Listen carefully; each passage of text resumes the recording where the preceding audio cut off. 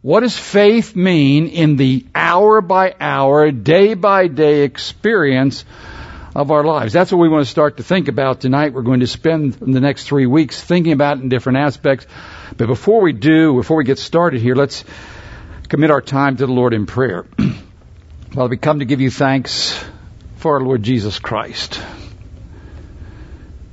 And we come to thank you that there is a sufficiency in Him, and we're coming and asking for a work by your Spirit to teach us what it means to live by faith. Father, we want to glorify your name. We want to be able to live in such a way that you can work in your church in these days, work in this world in these days, and we're coming to trust you for deep works by your Spirit in us. Small as we are, Father, do a work here that will touch your body and quicken it and revive it. Lord, we long for sweeping works of the Spirit of God to strengthen your people, to take hold of the vastness of the salvation in Christ. So begin here tonight, we pray, and we look to you to do that in Jesus' name. Amen. Well-known verse, Galatians 2:20. Paul sums up the experience of his life. He's speaking about what it means, that how he lives. We're going to touch on this as we start. He says this, "For I have been crucified with Christ. And it is no longer I who live, but Christ lives in me. And the life which I now live, I live by faith in the Son of God who loved me and gave himself up for me." The life that I now live, I live by faith, he says. I have been crucified, but I'm alive. Crucified with Christ, nevertheless I live. Yet not I, but Christ lives in me. The life I now live, I live by faith in the Son of God. In the book of Colossians, we're told that we have been made complete in Christ. I wonder if you believe that tonight. Complete. Now, when he says that it's complete, Paul, the book of Philippians, the book of Colossians, the book of Ephesians, these books that we're going to be in tonight, all written about the same time. He's thinking about these same things. And as he thinks about this and he talks about it, we think about this idea of being complete. That means, you're going to say it in Philippians this way: I can do all things through Christ who strengthens me. He's saying that there's nothing that will come up in life. He's not saying I can do anything. You can't fly. But what he's saying is that I can do anything which God puts in my path. Everything he demands from me can be accomplished. And the reason it can be accomplished is through Christ who strengthens me, who will give me what I need at the time that I need it. Am I complete? I'm complete in the Lord Jesus Christ. Now we want to think about how that works out in practical experience over the next few weeks. I'm going to kind of take our life, and I think about that and kind of stretch it or pull it apart into strands. All right? The fact is that they overlap. The fact is it isn't quite as clean as the outline makes it look. All right? But I think that in order to understand what the life of faith is and how we live this ongoing life of faith, we have to kind of pull it into areas. Because we saw at the very beginning of our study here that faith, first of all, depends on what God has said. Faith is never creative. I can't just make something happen because I want it to happen. I can't believe my way into an experience. I have to first find out what God has promised, and then I exercise faith. I put my confidence in what He said, and He will bring it to pass. But it always depends first on a move to understand what God has done. As we work out our life, and there are these different strands of life, there are different things that God has told us about that we need to focus on. As we work it out, it will come all together, and we're just trusting the Lord. We walk trusting the Lord. But I want to put it in these three strands. The first, it's on your notes there, and I kind of put it there on purpose as overcoming myself. That's the first way. What are we going to have? How are we going to have to do this? Well, I'm going to have to overcome myself. I put in there a note that pushes buttons and jerks chains, but okay, it's the fact. that when I start to live the Christian life, when God puts that life in, we're going to talk about in just a moment, and He puts that life in, there's a driving force to do the will of God. That comes there. If that isn't in your heart, then you're not born again. But that desire that comes there, immediately I run into problems. I have a desire to go forward. I have a desire to know God, but I immediately, almost immediately, face the fact that there is something pulling against it. Well, I know that there's a world out around me which doesn't want that and is pushing against me. All right? I know that there is an enemy, the devil, and if it was only the world and the devil, I could avoid them. But it's not. I find that I have an enemy within I have to overcome. And if I'm going to live by faith, I'm going to have to understand how that's dealt with. The second problem is the overcoming of the circumstances of life. That's not had to do with evil. That just has to do with the fact that life is tough. Bumps and bruises, confusions, problems that come up, difficulties. This earth is not where it ought to be. It was created by God, but it's not going the way God intended it to go, in the sense that He didn't intend sickness. He didn't intend the wars. He didn't intend the economic drought. He doesn't intend all this. Death wasn't supposed to be there, but we're living in this. And if I'm going to live by faith, I have to find a way to work through all of the difficulties of life, trusting God. Then there's a third aspect, and that's the fact that I'm created just to get through life. We are not created for that. You and I were created to bring to pass blessing in the lives of other people. That blessing is not just that they should be comforted, but that God Himself would do a work in other people because He's done a work in you. All right? And we have to walk by faith in that also. Now those two, the last two we're going to leave for later on, but this evening we want to concentrate on this question of how is it that we are to overcome what has been done for us, that we can live by faith in the Son of God. Now let's turn over to the book of Ephesians chapter 2. Two sections I want to be looking at here tonight. First of all, in Ephesians chapter 2, then we'll make a slight diversion to a passage in Colossians, and then back to Ephesians in chapter 4. In chapter 2, verse 1, this is the situation we were in. And we want to look at this because this passage is very often, we think of it with respect to how we're justified by faith. But I want you to note as you read through here, again, they use this verse, one of these verses, in all the theology books on what it means to be justified. But I want you to note as we read through here, the passage really isn't about justification, although it has to be there. All right, we're not trying to exclude that. But this passage is about something else. This is the condition we were in when we were in need of salvation. And it begins in verse 1. This is Ephesians chapter 2, verse 1. And you were dead in your trespasses and sins.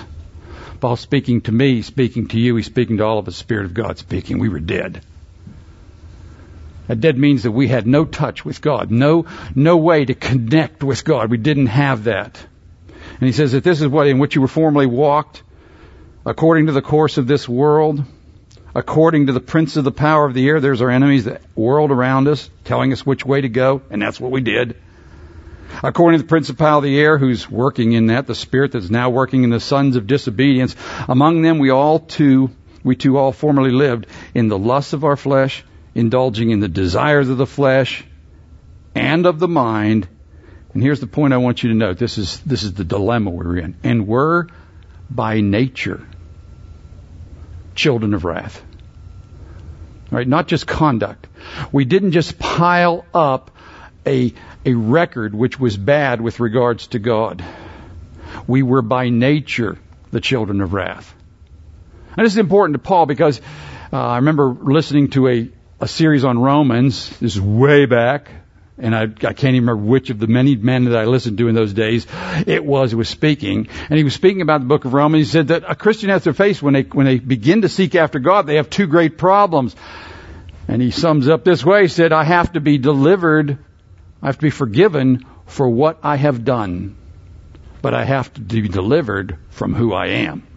I have to be forgiven for what I've done, but I have to be delivered from what I am. And it's deliverance from what you are that Paul really has in focus here. Because what was I? I was a child of wrath, but I was by nature that. And the thought here is that this is not something a habit I developed. It was what had become real for me. I do certain things because it's the way I act. I used to fish a good bit, and in places where I was fishing, you could catch all kinds of different things in the lake. But you could almost always tell, as soon as you set the hook and pull it a little bit, oh, I've got one of these or one of those. Because some fish act differently than other fish, and they just do what their nature is intended to do. And some go back and forth, and some sit there like a brick. Some run away from you.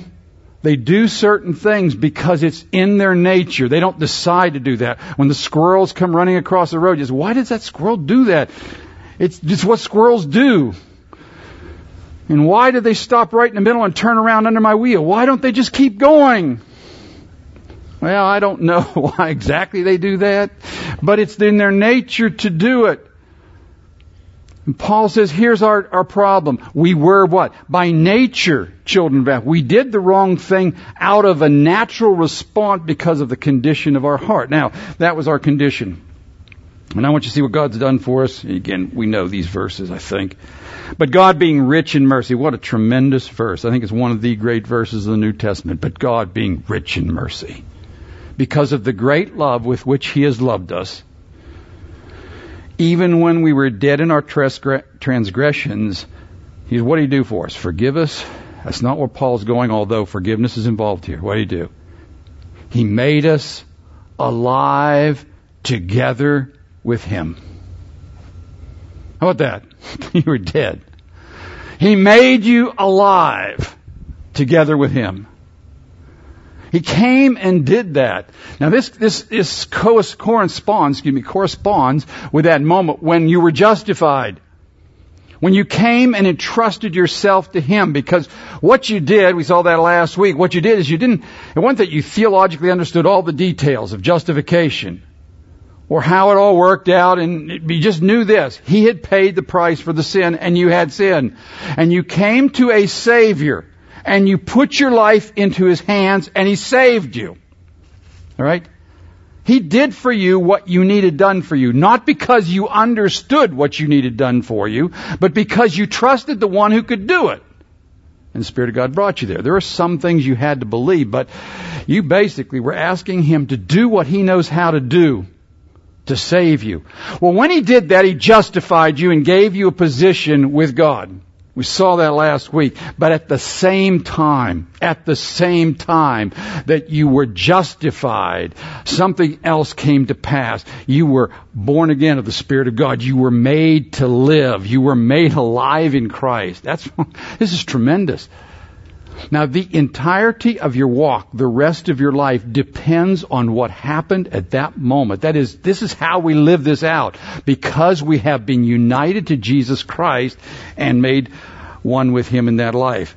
All right, even when we were dead, this verse 5, even when we were dead in our transgressions, made us alive together with Christ. By grace you've been saved. Not because of anything you did, because He's a gracious God when we trust Him. And He says, raised us up with Him and seated us with Him in the heavenly places in Christ Jesus, so that in ages to come He might show the surpassing riches of His grace and kindness towards us. All right?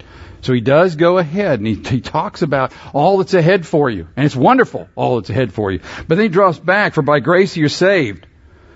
Through faith, that not of yourselves, it's a gift of God. That's the verse they always put in about justification. And it's true that that's how you're justified. But He's not thinking justification here. He's thinking about the life that we're going to live. It's the gift of God, not as a result of works that no man should boast, for we are His workmanship. He's crafted us. That's what the thought is there. Like a person who builds things. Like a furniture builder who makes it happen. You are His workmanship, created in Christ Jesus for good works, Not for just eternity, but for good works which He prepared beforehand that you should walk in them. The importance of our lives is incredible.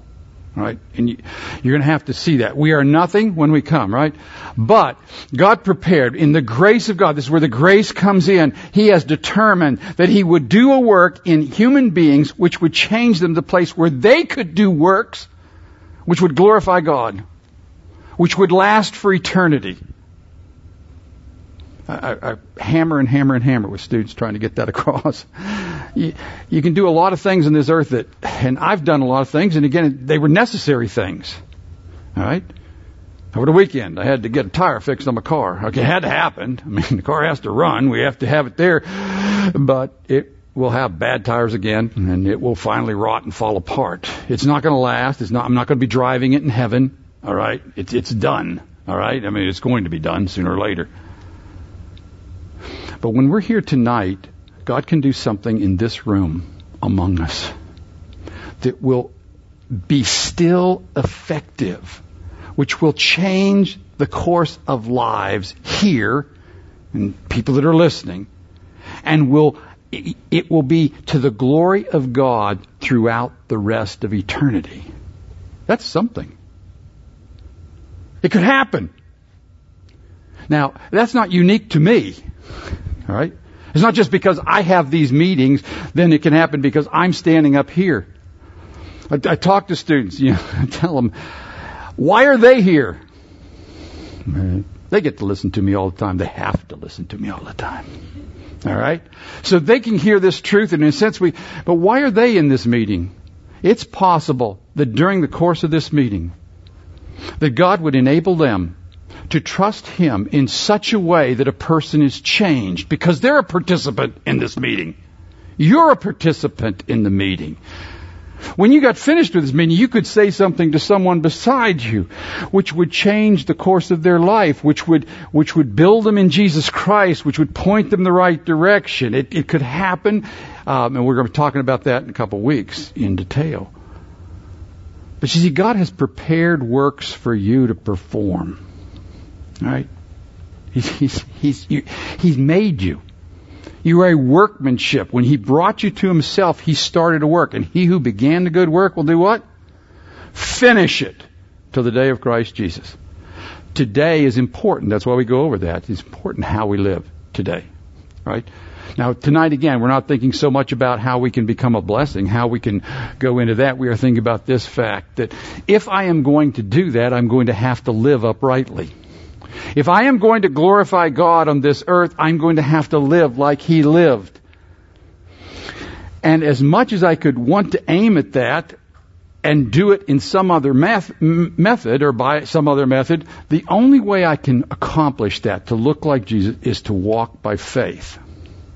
Now, I'm going to go quickly to just refer to a passage in the book of Colossians. Right? It's the next thing on your notes. I think it's on the first in the back there. Colossians chapter 2, verse 6. Now, I'm going to that verse for this reason. The book of Colossians deals with a heresy that is common in the church. And the heresy goes this way. I'm not going to go into a lot of Colossians, but here's the heresy. Jesus Christ is a good start to the Christian life. He's a good start. You need to start there. But if you want to go on to the heights, there's other things you have to go to. This is a good foundation, but we build on that foundation to something else. All right? And in this book he has, if you can start there, but now you have to get into asceticism. You have to, do this sort of thing. Eat this and don't eat that and do these sorts of things. Legalism is in there. If you want to go to the heights, you need a vision of an angel. Once you've seen an angel, your spiritual life will soar. These are the kinds of things that were coming up in Colossae. And Paul is addressing that. The book is about the supremacy of Jesus Christ. And he's saying this, that He's the foundation and He is the finish. To use the words that would have been if he was taking it from the book of Hebrews, He is the author, He is the perfecter of our faith. He is the Alpha and He is the Omega. He is everything. He is all you will ever need to live the Christian life. It is all you will ever need. You don't need something else. You don't need psychological tricks. You don't need, anyway, you need Jesus Christ. And that's what he's going to focus on. So he gets to this verse. He says, how are we going to work all this out? And he comes to, this is the simplicity. I love when Paul gets back to the simplicity things. He says it this way. As you have received Jesus Christ, the Lord, walk in him. How about that for simplicity? As you have received Jesus Christ, the Lord, now walk in him. I love that verse because it's so absolutely simple. Because it tells you this, that the way you're going to live the rest of your life is the same way you lived, or the same way you lived when you came to Christ in the first place. Let me review what happened to you when you came to Christ in the first place. We talked about some of this last week. You were going along your merry way. Now, again, I always say that I deal with so many kids who were raised in Christian homes, and that this happens when they were so little. I have to admit, I don't identify completely with them because I lived in the world for a while. All right, so I know what it was like to be going along this way, and I know what it's like to be going along this way. And you don't care about whether there's a God, really. You're going to give your dues to God, but it's just off to the side. You don't care about him, and you're not really concerned about that situation. I wasn't terribly concerned. If I'd have realized where I was when I was in high school, I think I would have lived differently, but I didn't. And it's just the way it was. And then what happened? God started to work in your life. See, it's by grace. The grace of God. He came and worked in my life. And what did he do? He started telling me I was wrong. Right? He was alerting me to my need. He was alerting me that I was about to go off the edge of a cliff. That I was in danger of real problems for eternity. And he comes and he tells me that. It took me a long time to get it, but he's going to come and he's going to tell me that I am in sin, that I have a guilt record before God that I can't clear, and I can't even change my course. That the fear of hell is not enough to stem the tide of unrighteousness that is growing out of my heart. Now, that took a couple of years to get there. I didn't think I was there quite that bad, but he keeps pushing you there. Why is he telling you that? He's trying to tell you that you have a need that you can't answer. That's the first step in salvation, is realizing I have a need which I cannot answer. What's the second step? The second step, which is quite simple, is God takes you to Jesus Christ and he tells you about an answer to your need.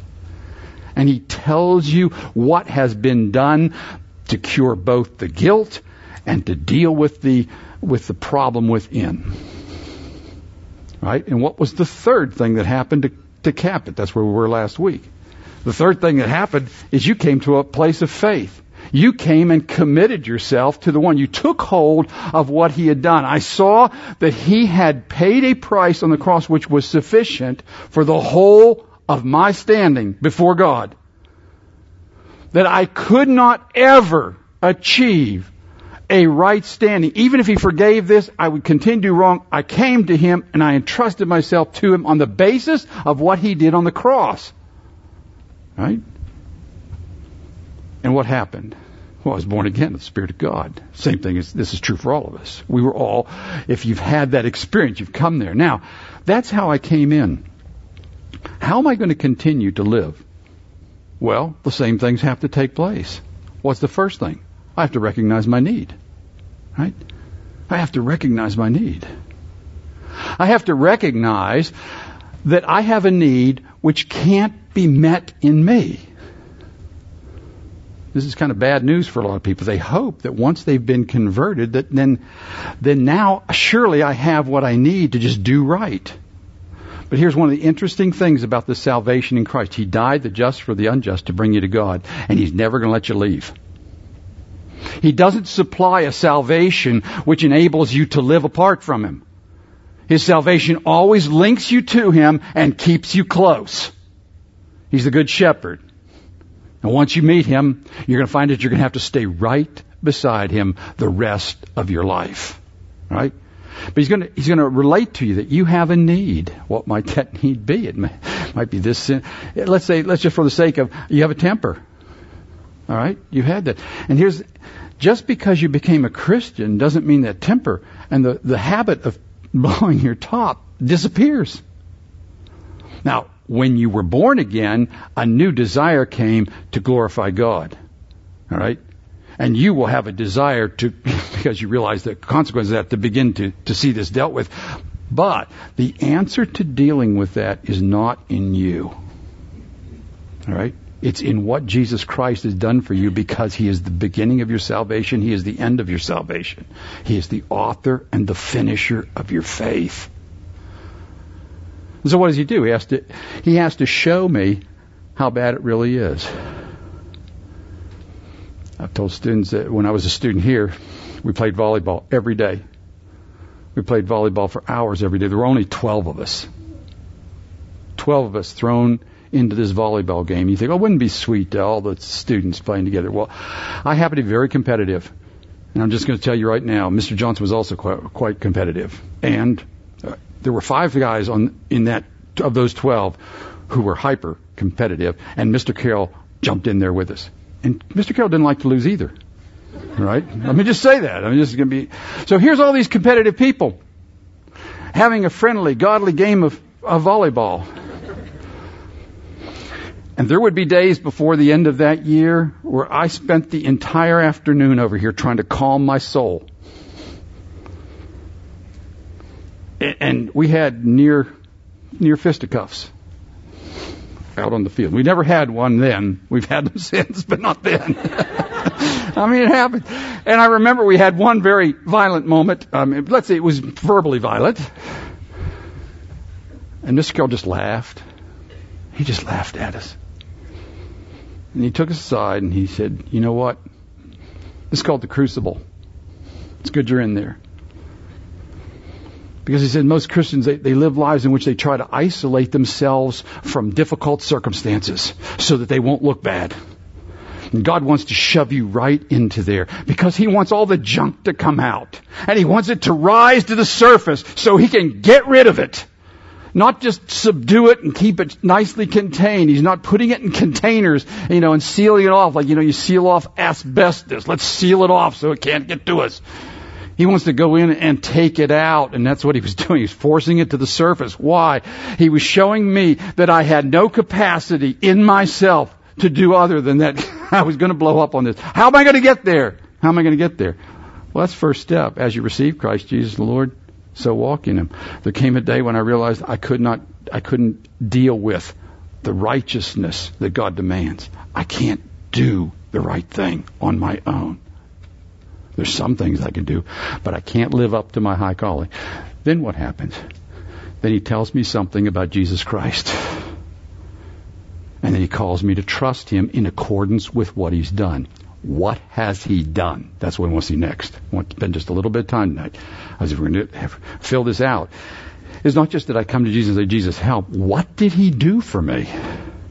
How does He make it possible for me to overcome the tendencies, the nature that I had? We could call it flesh. You can call it, theologians wanted to argue about the details of it, but we all know it's there.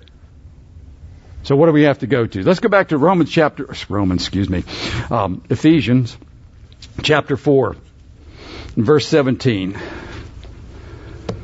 It says, so this I say, and affirm together with the Lord, that you walk no longer just as the Gentiles also walk, in the futility of their mind, being darkened in their understanding, excluded from the life of God because of the ignorance that is in them, because of the hardness of their heart. I want to start off by reading that part because Paul says here, whatever you do, you can't live like people around you. And you cannot compare yourself to people around you. I want to say that. In this day, we have tendencies sometimes, I think, in the church, and you're justified, right? You're justified, and the thought is that, well, because I'm justified, we're just like everybody else. God understands that. Well, God understands it. I'll say that. He understands that you have problems. But you're not like everybody else. And he says there's 2 things that people who are in the world don't have that you have. Number 1, they don't understand. They have no insight into what's going on. A Christian does. A Christian knows the beginning and the end and what's happening, at least in general. We don't know the details of what God is doing in lives or in this world, but we know where it's going. And we know what God's plan is for everything.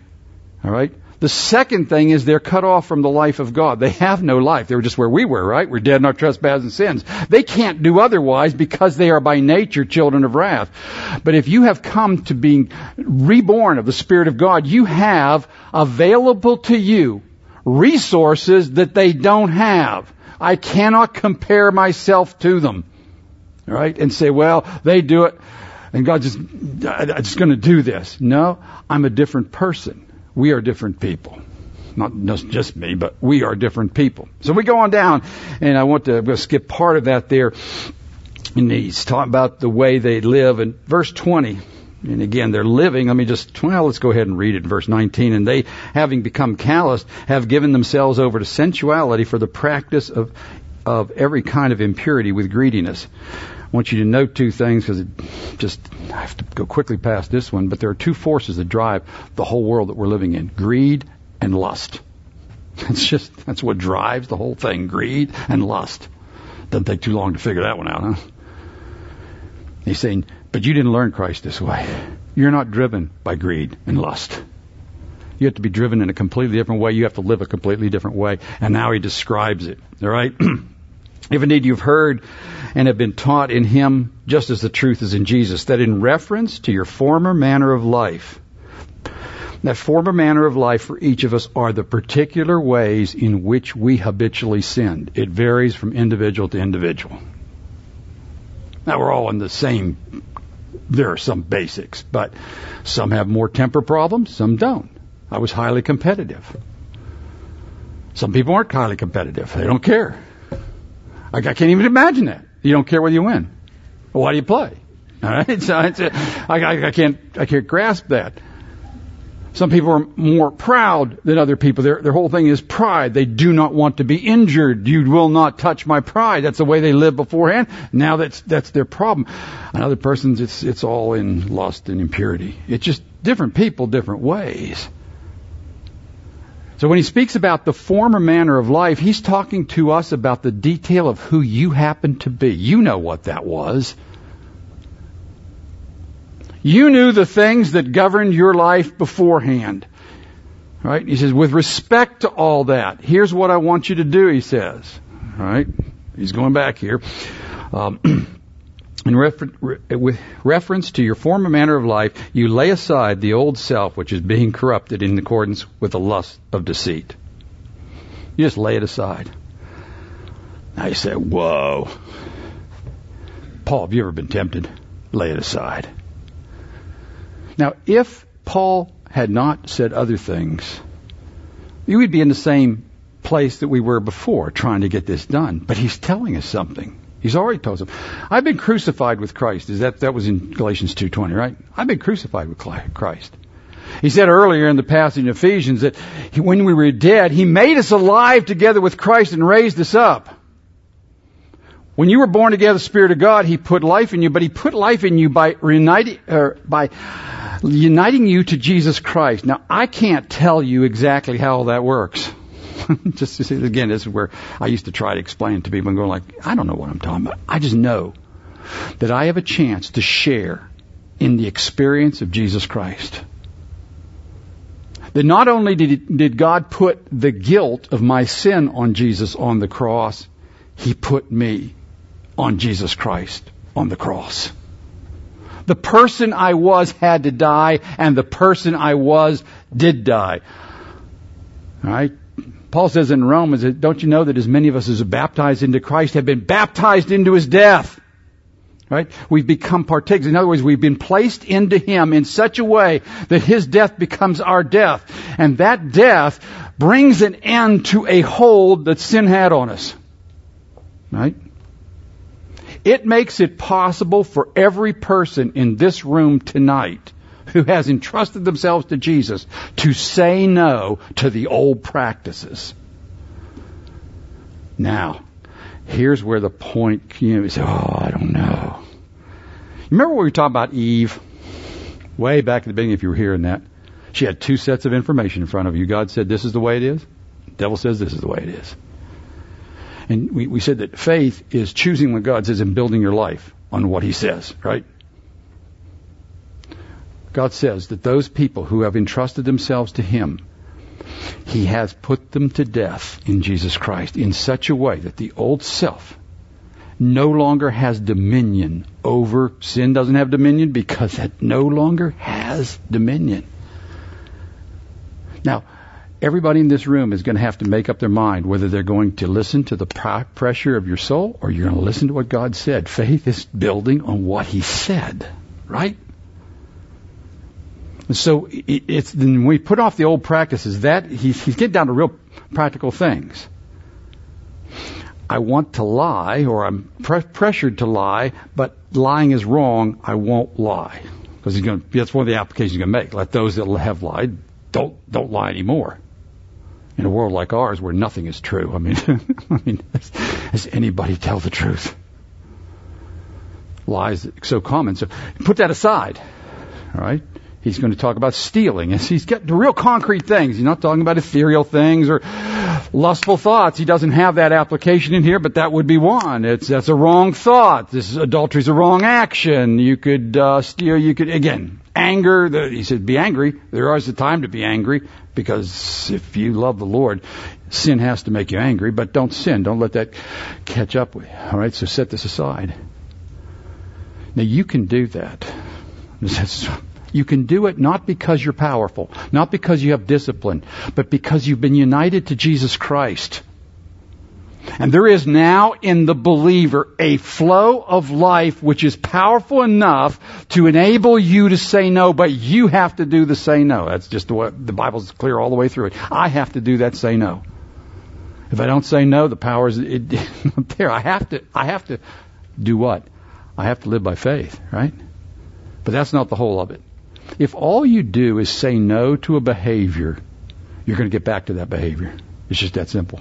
Because then you're living an empty life. If you don't fill the gap, if you don't change the conduct, you got in that problem because of something else. All right?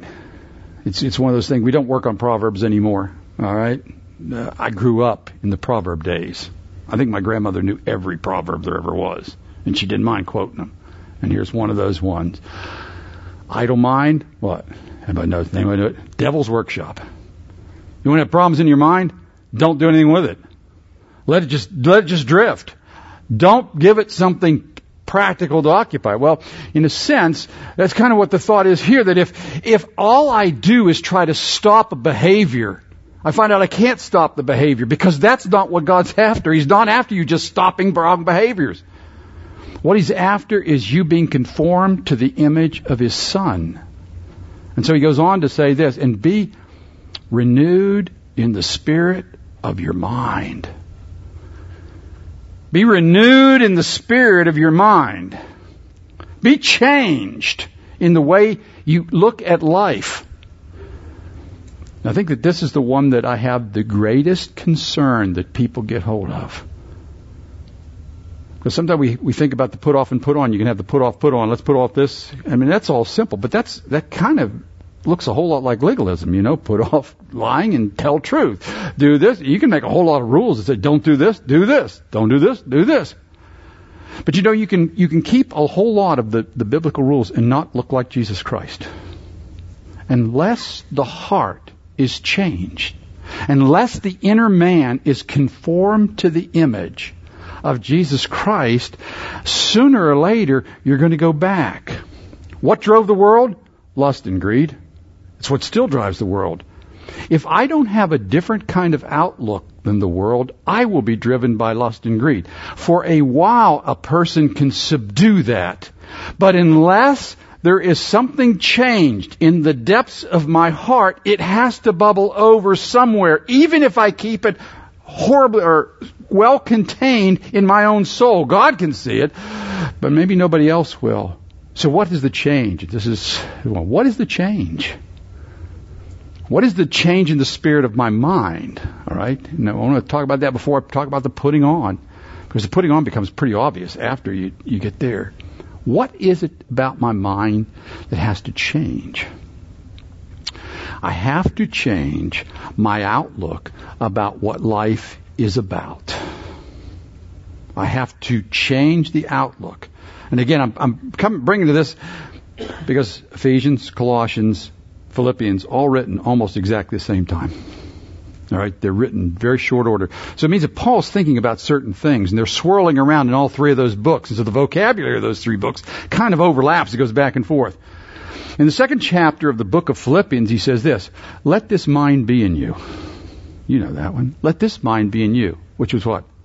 It's Christ's mind. It was also in Christ Jesus. And he tells you that what the Lord did was left the entirety of his blessing in eternity to come to this earth. What blessing was there for Jesus to come to this earth? He's a man of sorrows on this earth, acquainted with grief. He has a sinless nature. Can you imagine if you have any degree of sanctification, you go into certain situations and you're irritated. If you've begun to understand humility and you're forced to be near pride, it drives you nuts. If you are beginning to try to be pure and you're suddenly immersed in people that want to be impure, it's an ugly situation. And you can go on down the line. If you want to tell truth and you can't count on anybody, if you want to have language which is correct language and you have to force to listen to other kinds of language, it bothers you, right? Imagine what the Lamb of God went through as he comes to this earth. He came unto his own and they didn't buy it. Came unto his own and his own didn't receive him.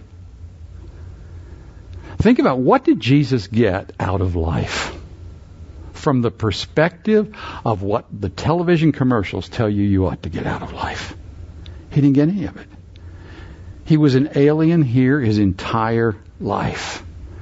And there was a place he came from that was pure and holy and great, and he was worshipped there. But he left it. Why did he leave it? He left it because I had a need that I couldn't answer. There was no reason for him to come, and there was nothing in me that drew him here. But he expressed the greatness and the glory of God in that he left that, came to the earth, and lived the life of a slave. He was a servant, a bondservant. It's a slave. He did exactly what his father told him to do. No more, no less. His life was not a free life on this earth. He didn't vacation. He didn't do all the things. He didn't have a hobby on the side, it seemed. He did one thing. He came to seek and to save that which was lost. Right? Now, we have to stop and think of how far that is from where I have to think about. I'll keep it with me, and you can come along if you want. Before I was converted, it was all about me. The universe ended with as far as I could reach. People were there in order for me to get more out of life. I didn't really care that much about other people. At times, okay, you have a little sentimental moment, but it was a moment. And those sentimental moments were only if I had some time to give to them. But of course, if there was a good movie, I can't do that this weekend. Got the idea? It was all about me. Jesus came here and it was all about you. It was all about me. We're both living about me. But he's living on this earth for the sake of others. And he says, let this mind be in you, which is also in Christ Jesus. Do you realize what that means? I mean, have we thought that through? I've been praying a lot for revival. And I'm wondering, do we get it? That if I'm to live like Jesus Christ on this earth, I become a servant to other. I first of all become a servant to God. And I become that servant to God because I love God. That's the force of this life. But when you become a servant to God who loves God, you know what the Lord's going to say to you? Take care of other people. That service to God is going to be expressed without exception in service to regular people who don't deserve it, who are right around you. How about that? Remember when Peter was restored by the Lord? Right? Peter, do you love me? All right. What did he say to him? Okay, if you love me, what? Feed my sheep. Here's your assignment, Peter, for the rest of your life. Feed my sheep. Give up your boat here. Leave the boat. You can leave it. Feed my sheep. And feed my sheep even though the feeding of my sheep and the taking care of my people is going to lead to a moment when you will have to give up your life involuntarily. All right? They're going to take it from you. But that's okay. That's okay because I want you to what? Walk with me. Follow me. Join me. Join me on my path. See, that's what God's always calling. He's calling us to know Him. He died the just for the unjust to bring us to God. And this is what God's like. And so if He wants to bring this to pass, that I should have a renewing of my mind. Now, in the passage here, we want to note this is passive. Be renewed. This is what God's going to bring to pass. And in the way it's presented in most places, even in the book of Philippians, there's a little bit of that hint, let this mind be in you. The thought is that God's going to bring it to pass in a real believer. He's going to force you towards this. Let it happen. Let this happen. Let God make you this. It's the same thing that Jesus said when He was alive. Come unto me, all you that labor and are heavy laden, and I'll give you rest. What? All right. Take my yoke upon you. Remember I said take a yoke. You know what happens when you get to be a yoke on you? You're a service animal. They put yokes on oxen that pulled stuff.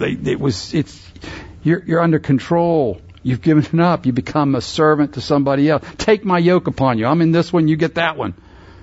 And learn from me, because I'm meek and lowly of heart. And what's He say? You're going to find rest for your soul.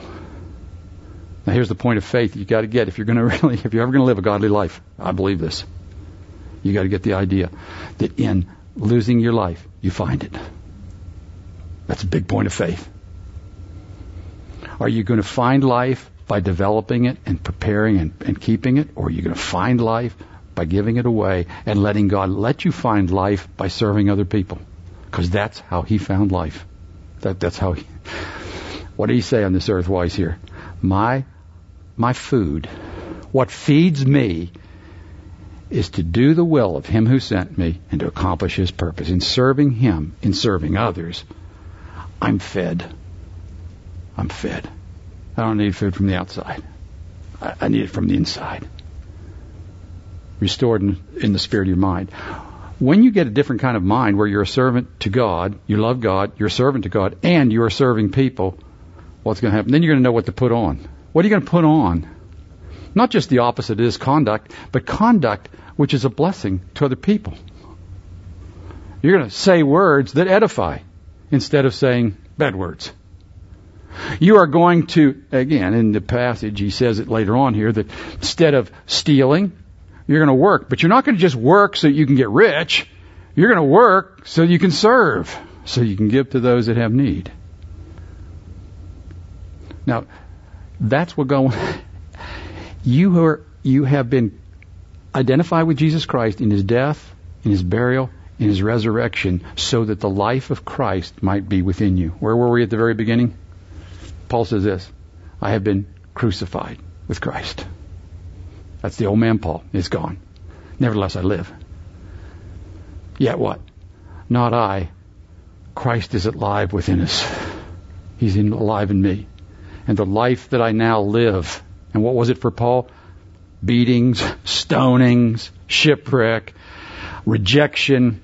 Remember one point he says this, that I believe God is determined to present the apostles as the offscouring of the earth, the junk that's left over when you wash the dishes. That was his life, right? But he says, I get to live that life, but that's the life of Christ within me. But as I live that life, I can do the things that God called me to do, and I can mean something. Death works in us, all right? But what? Life works in you. Life works in you. How is it that we're going to live that life? We're going to live by faith. We're going to count on the Lord to be our life. We're going to put these aside because God, in identifying with Him in His death, has made it possible for this to lose its power. I'm going to let God renew. I'm going to ask Him, and I'm going to let Him renew my whole spirit to the point where I become a servant to the people around me. And as I do that, then I'm going to put on the behaviors of Jesus Christ. And that has to do with the people that are right around us. If we let God do that, we will know what it is to live by faith in the Son of God. That's how that pressure is going to be overcome. And no longer does lust and greed dominate the reason we live, but we are dominated by a determination to love God and to serve Him by serving people around us. A whole lot of sin drops off at that point if I give my life to that end. It's a wonderful thing to know the Lord. The best part about it in the whole deal, this whole time is going on, you're walking with Him. Because I'm putting on His mind, because it's Him alive in me, right? I'm putting on the value of what He did for me on the cross, day by day, in dying to this. I put on the new life that I've been raised to in Jesus Christ. It's a wonderful thing to know that. Where are we tonight? That's the important question for you. Have you seen that? Are you letting God do that for you? Are we ready to do it?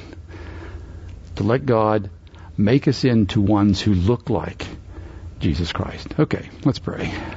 Father, we come and ask you to